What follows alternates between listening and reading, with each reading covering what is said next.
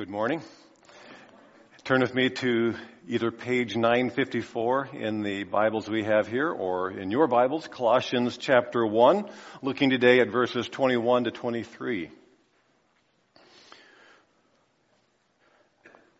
A couple months ago we got some drone footage of the facility here. A couple places we're using it. It's on our YouTube channel and some other videos we did.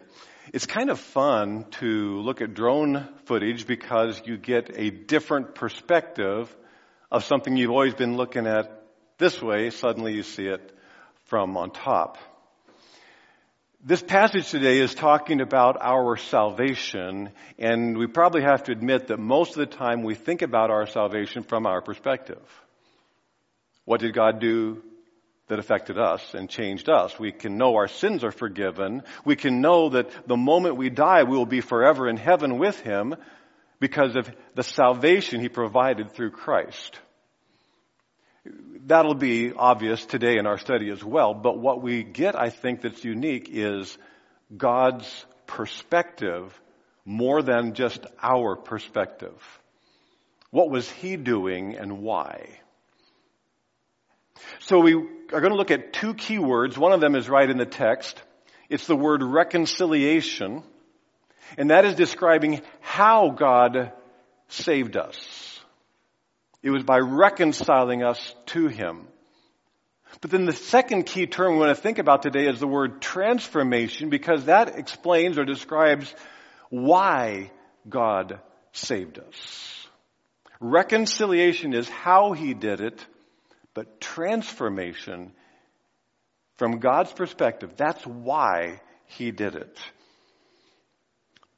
Chapter 1, verse 21. Once you were alienated from God and were enemies in your minds because of your evil behavior. But now He has reconciled you by Christ's physical body through death, to present you holy in His sight, without blemish and free from accusation. If you just notice a little bit that key term, in His sight, or you may have the term before Him. This is His goal, is that we would be holy in His sight. But the first issue is reconciliation. Although sin makes us enemies of God, He reconciled us through Christ. Actually, in the Greek text, the first term is the terms "and you." So it really is a focus on what God did for you, but this is how He did it from His perspective. He did it for something that would be changed in His perspective. And you, so you residents of Colossae, about AD 60, he's writing here. Port Washington, Cedar Grove, Fredonia, Random Lake, it's you, this is your story if you are a believer in Christ. I can almost hear, if Paul were speaking this verbally, a little bit incredulous, kind of surprising that you were reconciled considering your opposition to God. Something changed. It's almost like imagining that a Seahawks fan this evening would start cheering for the Packers at halftime. I hope that would be a good idea if that turns out. What could change? What could make you change sides? You were reconciled. That's the main verb in this long sentence that we are studying in these three verses. The word reconciled was introduced to us already in verse 20 in our study last week, about how God will bring reconciliation or peace really to the entire creation because of Christ's redemptive work. So that's kind of like the broad sweep. Everything about the universe is going to be different because of God's love for mankind on this planet and shown to us through Christ. That's the broad sweep. But now it's like in verse 21, he's saying, but what about you? You were alienated, you were hostile, or you may have the word enemies, you were evil. Do you suppose those terms, alienated, enemy, and evil, were just a little bit offensive when they first heard this letter from Paul read in the Colossian church meeting probably in the upper room of Philemon's house. Did they look around after the reader is reading about alienated enemies, hostile, evil, and go, is he maybe talking about some of us who were like former bandits or drunkards in first century? Nope, he seems to be talking about all of us. Probably some pretty nice people in the room. Aliens, enemies, evil. What if when Pastor Seth was here earlier, he had greeted you by saying, welcome, aliens, enemies, and evil people? But to be fair, actually, that's not how Paul did it either. Look at verse 2. Chapter 1, verse 2. To the holy and faithful brothers in Christ, or saints. Clearly something has changed. This is describing their past. Their present is that they are holy and faithful brothers. That's the word saints means holy. So something has changed. We were on the wrong side of God and we needed reconciliation. The term alien means foreigner or different. You and I were so spiritually different, opposite, on the wrong side, on the other side of God, because God is holy. Completely without blemish, completely without fault. And so we're supposed to feel in these terms some spiritual tension because we see ourselves in our past the way God saw us. Going back to the Old Testament, God, or the Lord, looks down from heaven. Get the drone view here of God. The Lord looks down from heaven on the children of man to see if there are any who understand, who seek after God. They have, how many? All turned aside. Together they have become corrupt. There is none who does good, not even one. So he's very clear of what we were like. We are all sinners, or the passage we may be more acquainted with in Romans 3. For all have sinned and fall short of the glory of God. And again, that's describing essentially a synonym for the word holy. All of us fall short. If you happen to be a believer in Christ here, and your testimony is that before you came to faith in Christ, you had some pretty rough years where you knew, maybe your family knew, maybe even the law knew that you had some guilt.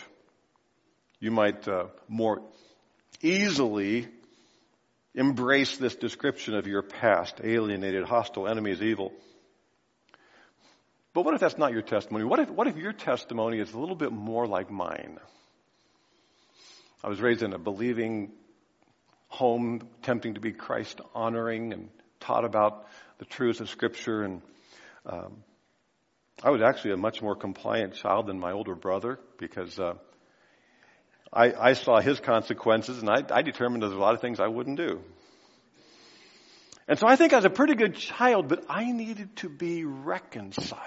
And for me, that happened at age 6. And so I don't have this story of all the things God saved me from, except who knows what I would have been without being reconciled to Christ.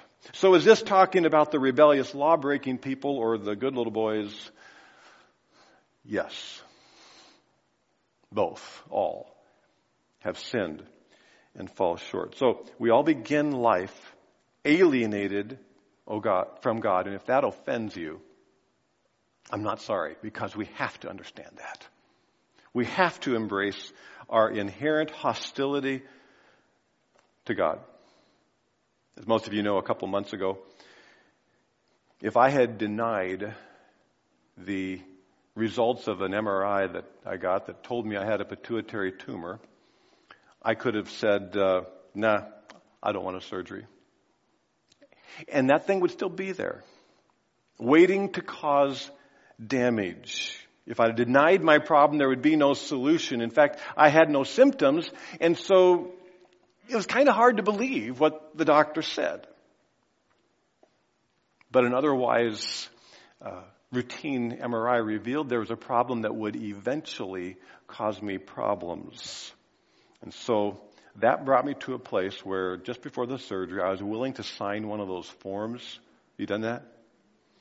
Where suddenly, though the doctor had said this would be a great thing, suddenly I signed a piece of paper that had absolutely all warnings and no promises. But I signed it. Spiritually, we have to admit we are in eternal danger because God is holy, and there will in fact be eventual and eternal consequences of all sin, any sin. Good little boys, criminals, teenagers, older adults alike. And so we have to sign the permission form that admits who we are and what we need. But that's where the spiritual story is so much better, because unlike those surgery permission forms, God's word about reconciliation is all guaranteed promises. If we believe in Christ and Christ alone, He will reconcile us. So how does He do it? Verse 22. But now, He has reconciled you by Christ's physical body through death. He is bringing reconciliation through death. Our past is that we were alienated, hostile, enemies, evil people in our minds, but now He has reconciled us. But now there's a difference. Diagnosis was sin. Prognosis was eternal judgment. But now you are reconciled. I want you to notice a couple of grammatical details that we inherently understand as we read, hopefully, but whether you ever paid attention in English grammar or not, the term reconciled is both past tense and passive voice. Let me just explain the significance of that in terms of reconciliation. Passive voice is describing who did it and who received it. Passive. We do not reconcile ourselves to God. God reconciles us, even though we are the guilty ones.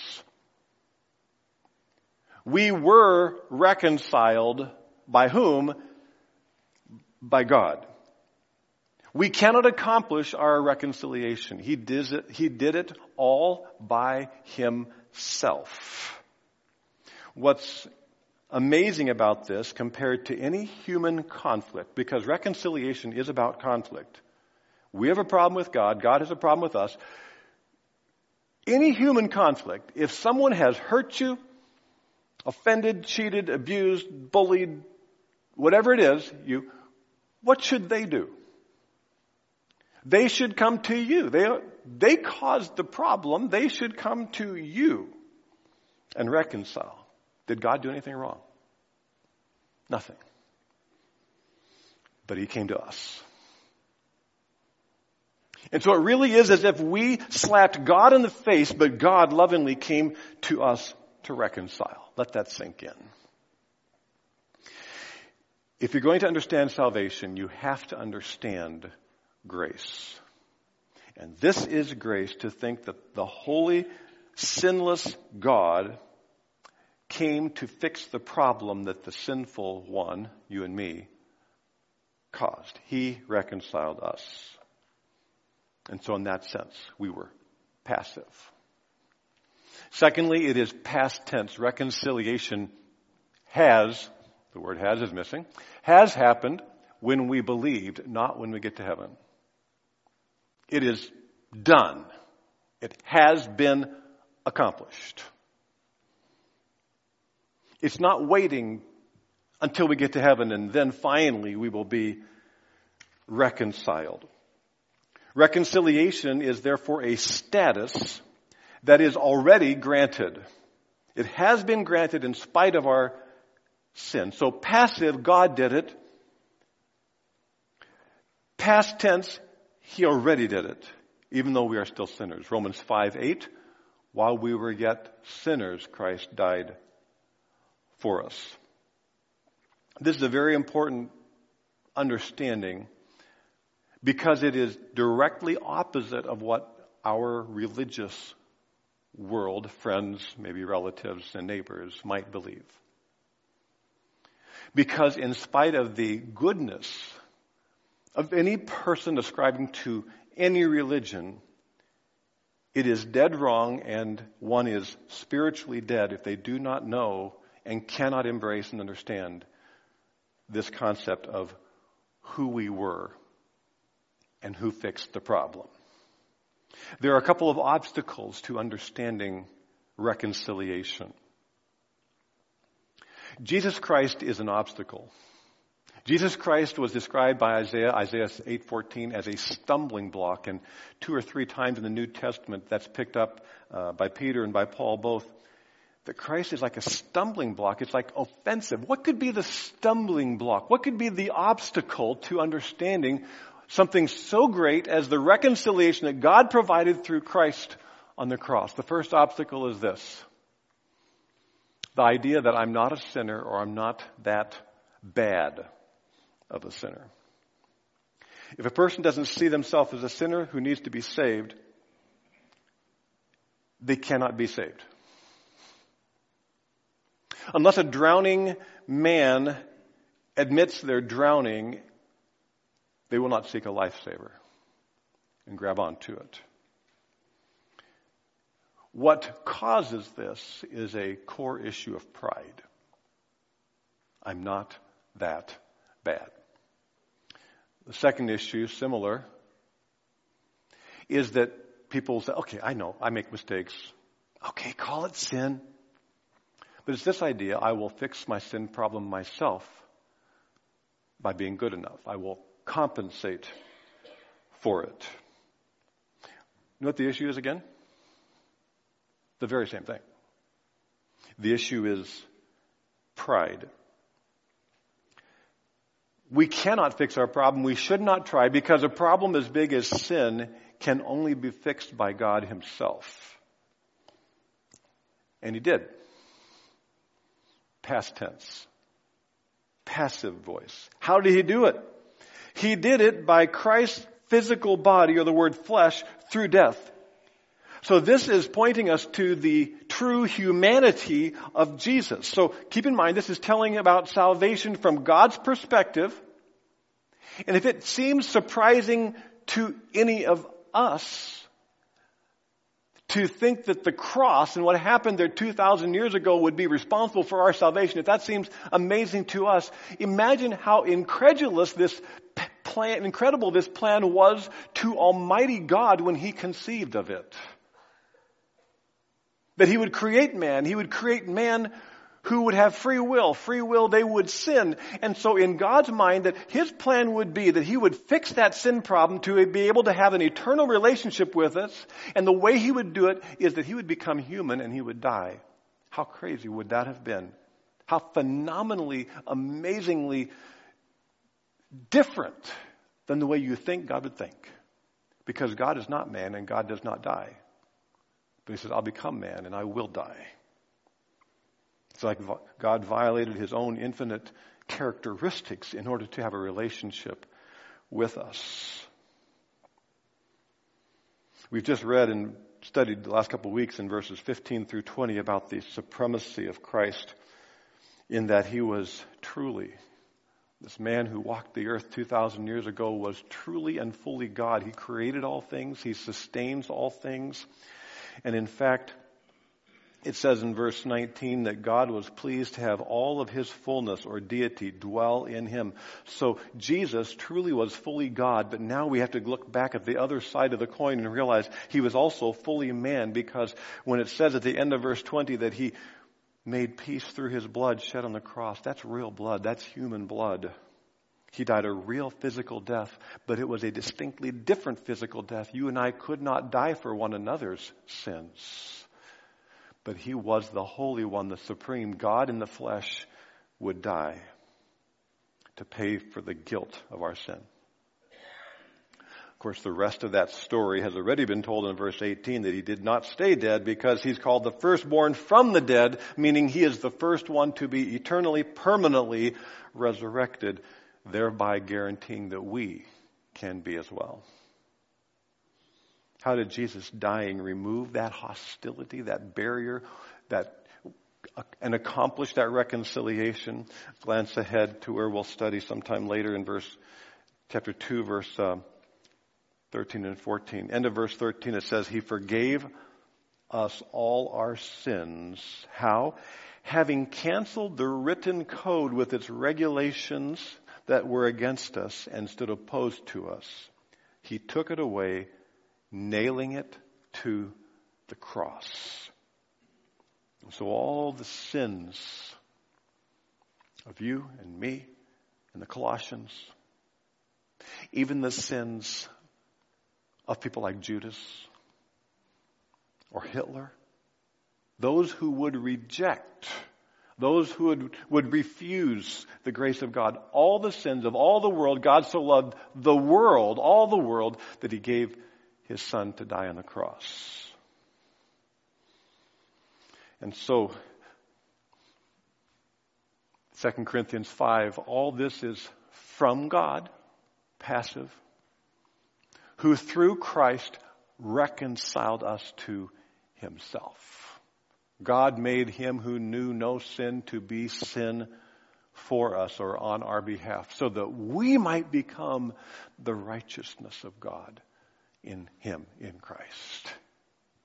That is the scope of reconciliation, or as Peter put it simply, He Himself bore our sins in His body on the tree, that we might, now he's getting to the why, die to sin and live to righteousness. So He took our punishment, past tense, passive voice, God did it. We were alienated, we were enemies. We hate to hear it maybe, until we realize only then will we appreciate the grace of God. Came across a great quote this week from a book I have about grace. It's actually a book about sin. But this is what he writes. To speak of grace without sin is to trivialize the cross of Jesus Christ. What had we thought the ripping and writhing on Golgotha were all about? To speak of grace without looking squarely at these realities, without painfully honest acknowledgement of our own sin and its effects, is to shrink grace. For the sober truth is that without full disclosure on sin, the gospel of grace becomes impertinent, unnecessary, and finally uninteresting. But grace is anything but unnecessary or uninteresting. It is essential. Grace is amazing. Now, Paul was writing to believers in Christ. And it's kind of interesting that he does not even tell us what we must do to respond to the reconciling work of Christ. In this context, he doesn't even tell us. He doesn't talk about faith in Christ. He anticipates he is writing to people who have placed their faith in Christ. I don't want to assume that everyone studying with us is aware of the fact that we need to respond. We have a choice to make in response to what He has done for us. In the almost parallel epistle or letter that Paul wrote from prison, the same time he wrote to the Colossians, he wrote to the Ephesians, and he includes in his description this crucial element that reconciliation with God comes by faith.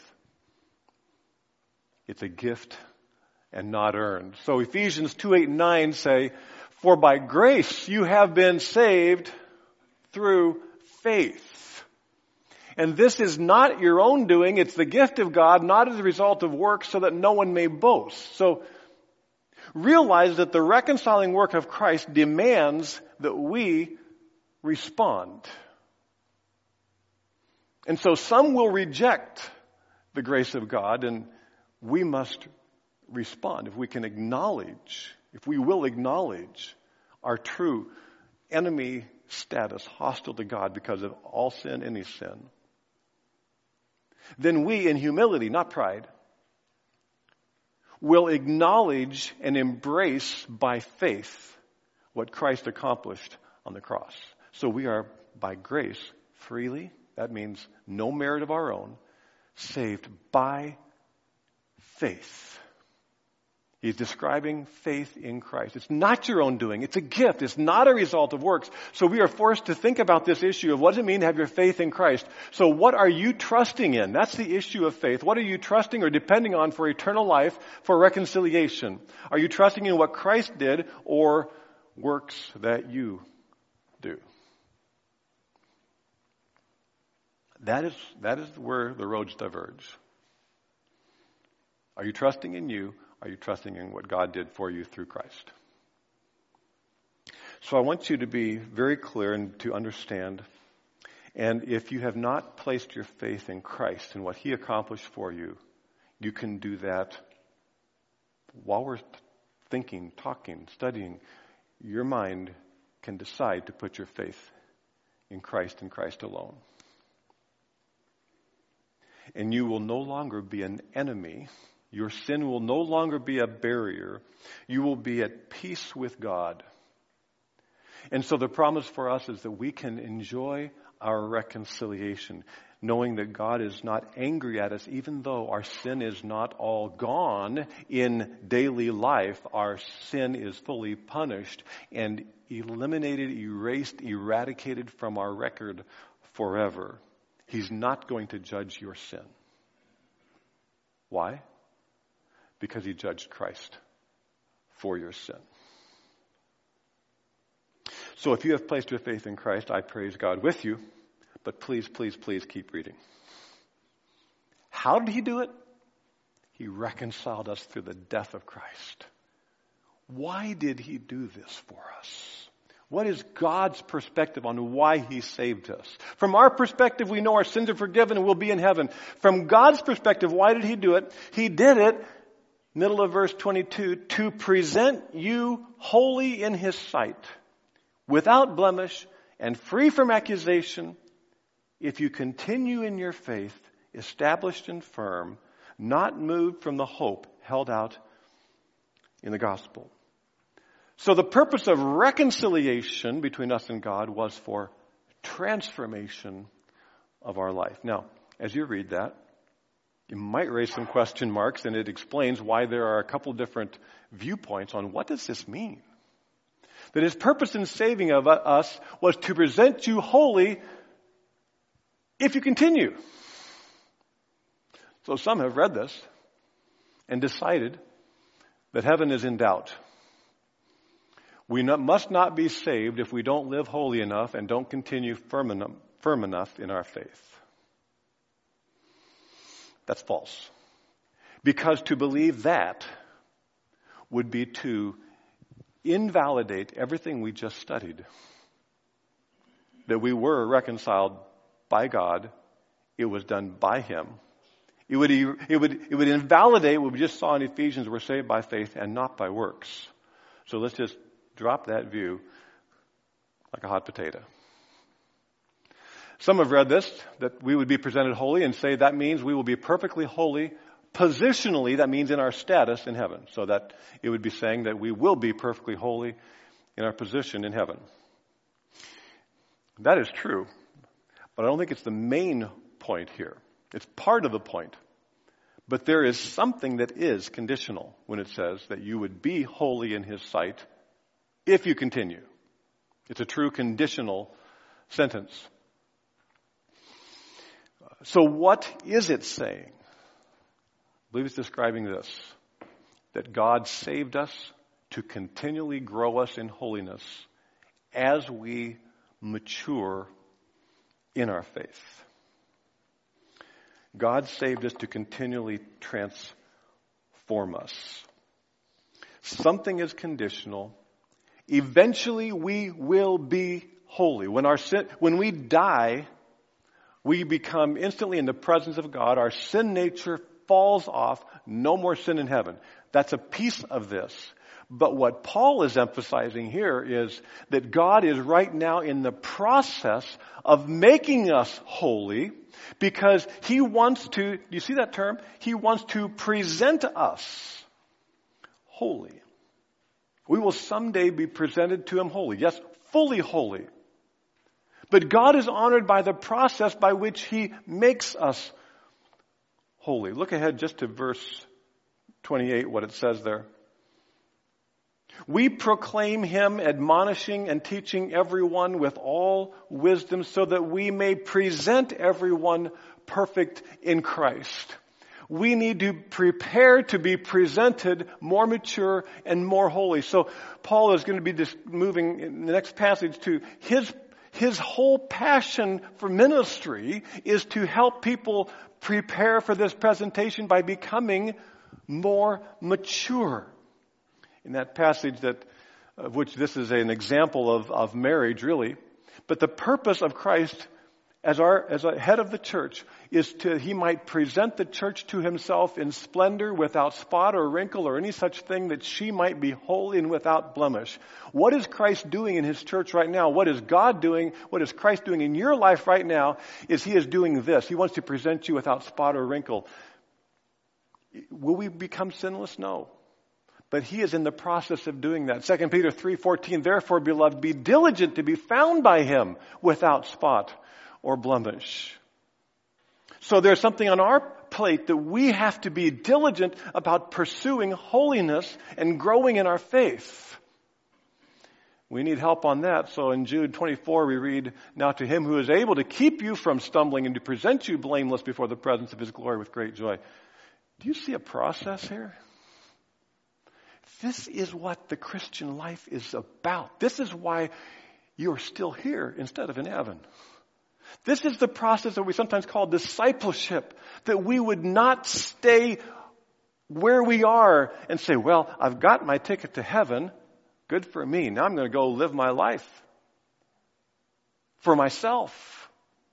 Because that was never his purpose. His purpose was to make us holy. And so someday we need to think clearly about the future. We will someday be presented to Christ, and I believe this is concurrent. This is part of what is elsewhere referred to as the judgment seat of Christ. But please be clear, the judgment seat of Christ, that is for believers, is not about us being judged to decide who's going to go to heaven. That's already secure.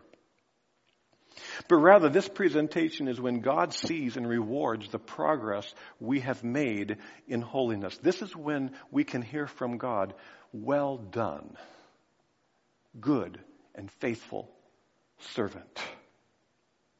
And so what God had in mind when he designed this incredible plan of reconciliation is not just that we would be there someday in heaven, but that in spite of living in a sinful world with a sin nature still functioning, we would actually grow in holiness and become more like him. There is nothing that could please him more. That was God's design. How's that working for God in each of our lives? Can you imagine the thrill of you and God enjoying the fruit of the faithful work he's done in your life by giving you the Holy Spirit to see and enjoy the progress towards holiness that you have made? So, what is that process? Verse 23. If you continue in your faith, established and firm, not moved from the hope, which really is a confidence held out in the gospel. Are you continuing in your faith? Are you still growing? Peter said, grow in the grace and knowledge of our Lord Jesus. Is that your goal for 2020? To grow. That's God's plan. God didn't save us only to enjoy us in heaven. He saved us to enjoy our progress in holiness on earth. Sometimes as a parent, it's so painful watching the progress, right? Couldn't I just fast forward to just the mature 21-year-olds? They love me, I love them, it's all. You've thought that, right? But you really don't want to miss all 18, 21 years. As hard as it is, the struggle. But you see those glimpses of of maturity, and they actually sometimes care for their brother or sister, and that becomes essential to the reward. And you don't want to just be handed, just trust me, you don't want to just be handed a mature 21-year-old. And God wants to enjoy this process. So continue, establish, and firm, not moved from the confidence of the gospel. The word gospel means what? Good news. The good news of the gospel does not stop when we put our faith in Christ. It's just started. It's phenomenally good to know that we have eternal life in heaven. But that's just the beginning of how good the news is. Here's the impact of the gospel after you are saved.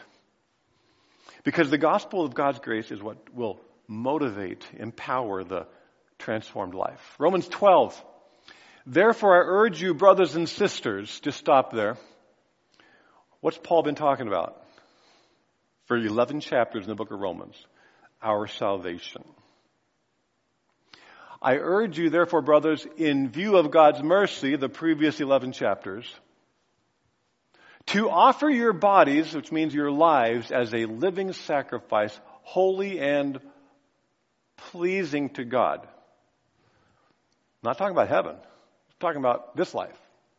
This is your true and proper worship. This is what worship is about. Do not conform to the pattern of this world, but be transformed by the renewing of your mind. So we're going to have to think different. Our mind has to begin to think like God thinks. Remember, this is salvation from God's perspective. Embrace God's perspective of salvation. That's the first step, but embrace God's perspective of the Christian life, often called sanctification, which means growing in our likeness or holiness towards God. So we got to look at the world and say, I don't want to do that anymore. And to look at the pattern of Scripture and say, that's what I want to do. That's the goal I want to have. But it'll take a renewing of our mind, our perspective, a God's eye view of life in view of God's mercy. Be a living sacrifice. The term sacrifice for the Jewish people would always, or really anybody in that day, you envision dead animals. That's what sacrifice worship was all about, even in pagans. Kill animals. So this was radical. This was to say we would be a living sacrifice. The sheep on the altar throughout the Old Testament era in the Old Covenant for thousands of years had no choice but to die. And because they were picturing the importance of God showing his wrath on sin until Christ came, that aroma was actually, it says in the Old Testament, pleasing to God. How much more would our diligent pursuit of growth, maturity, progress, holiness be pleasing to God when now with new life in Christ we would pursue him? How's it going to happen? With a clear view of God's mercy. What motivates transformation is grace. What's the alternative that's often used, unfortunately, by Christians against Christians, I think, to try to motivate holiness? Guilt. Does guilt motivate long-term transformation? How's it work for you? No, but grace does. God saved us by grace to motivate us by his mercy. When we begin to understand the fullness of what he did for us, realize that he sees us as friends, not enemies, no matter what, he forgave you. We begin to understand the purpose of God. His mercy was meant to transform us, that you might be holy in his sight, without blemish and free from accusation, or you may have the term above reproach. That's a term describing that should be the goal of every man. Titus 1, 1 Timothy 3, to be above reproach. God uses every stage of life, every circumstance, to show us our need for his grace. And it draws us back constantly to this truth. There is therefore now no condemnation for those who are in Christ. And there are plenty of things in our lives that will make us condemn ourselves or listening to the condemnation of others. And so we have to constantly go back to the mercy of God and say, no, I have no condemnation.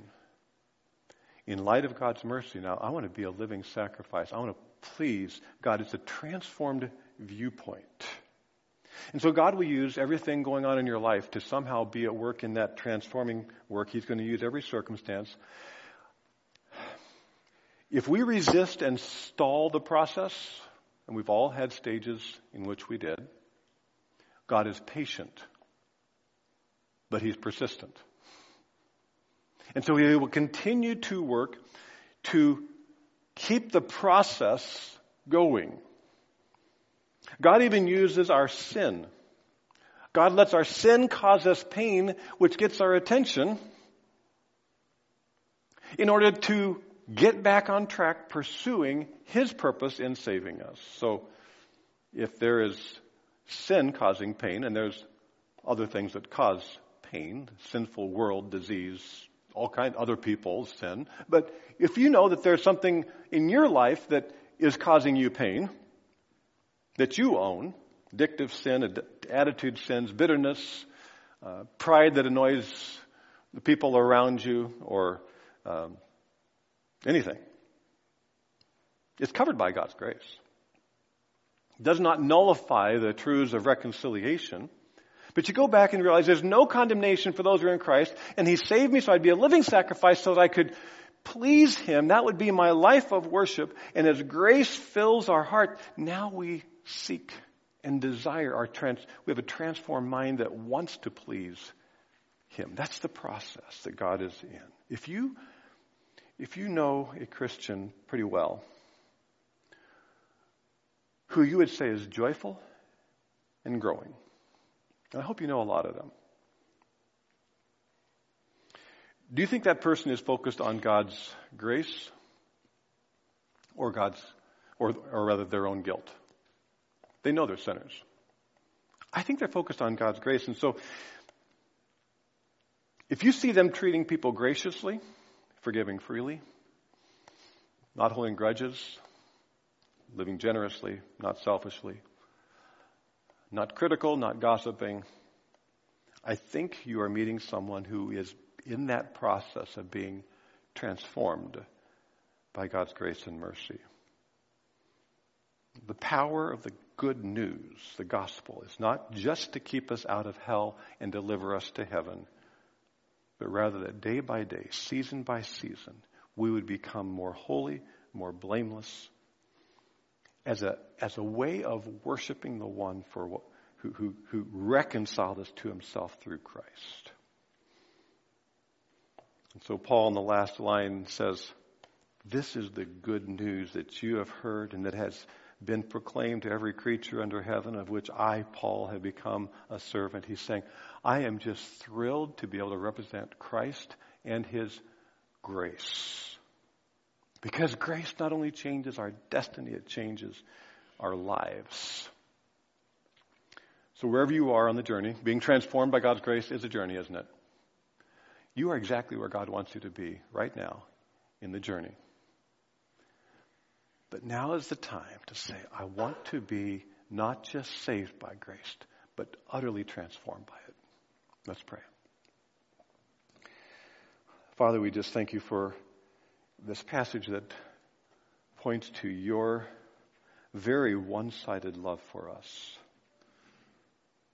That you, through the reconciling work, incredibly, of the sinless one dying for sin, would change forever our status in heaven, but permanently enable us for continual change throughout our life. Help us to embrace the reality of our sin, but then the incredible truth of your grace. In Jesus' name, amen.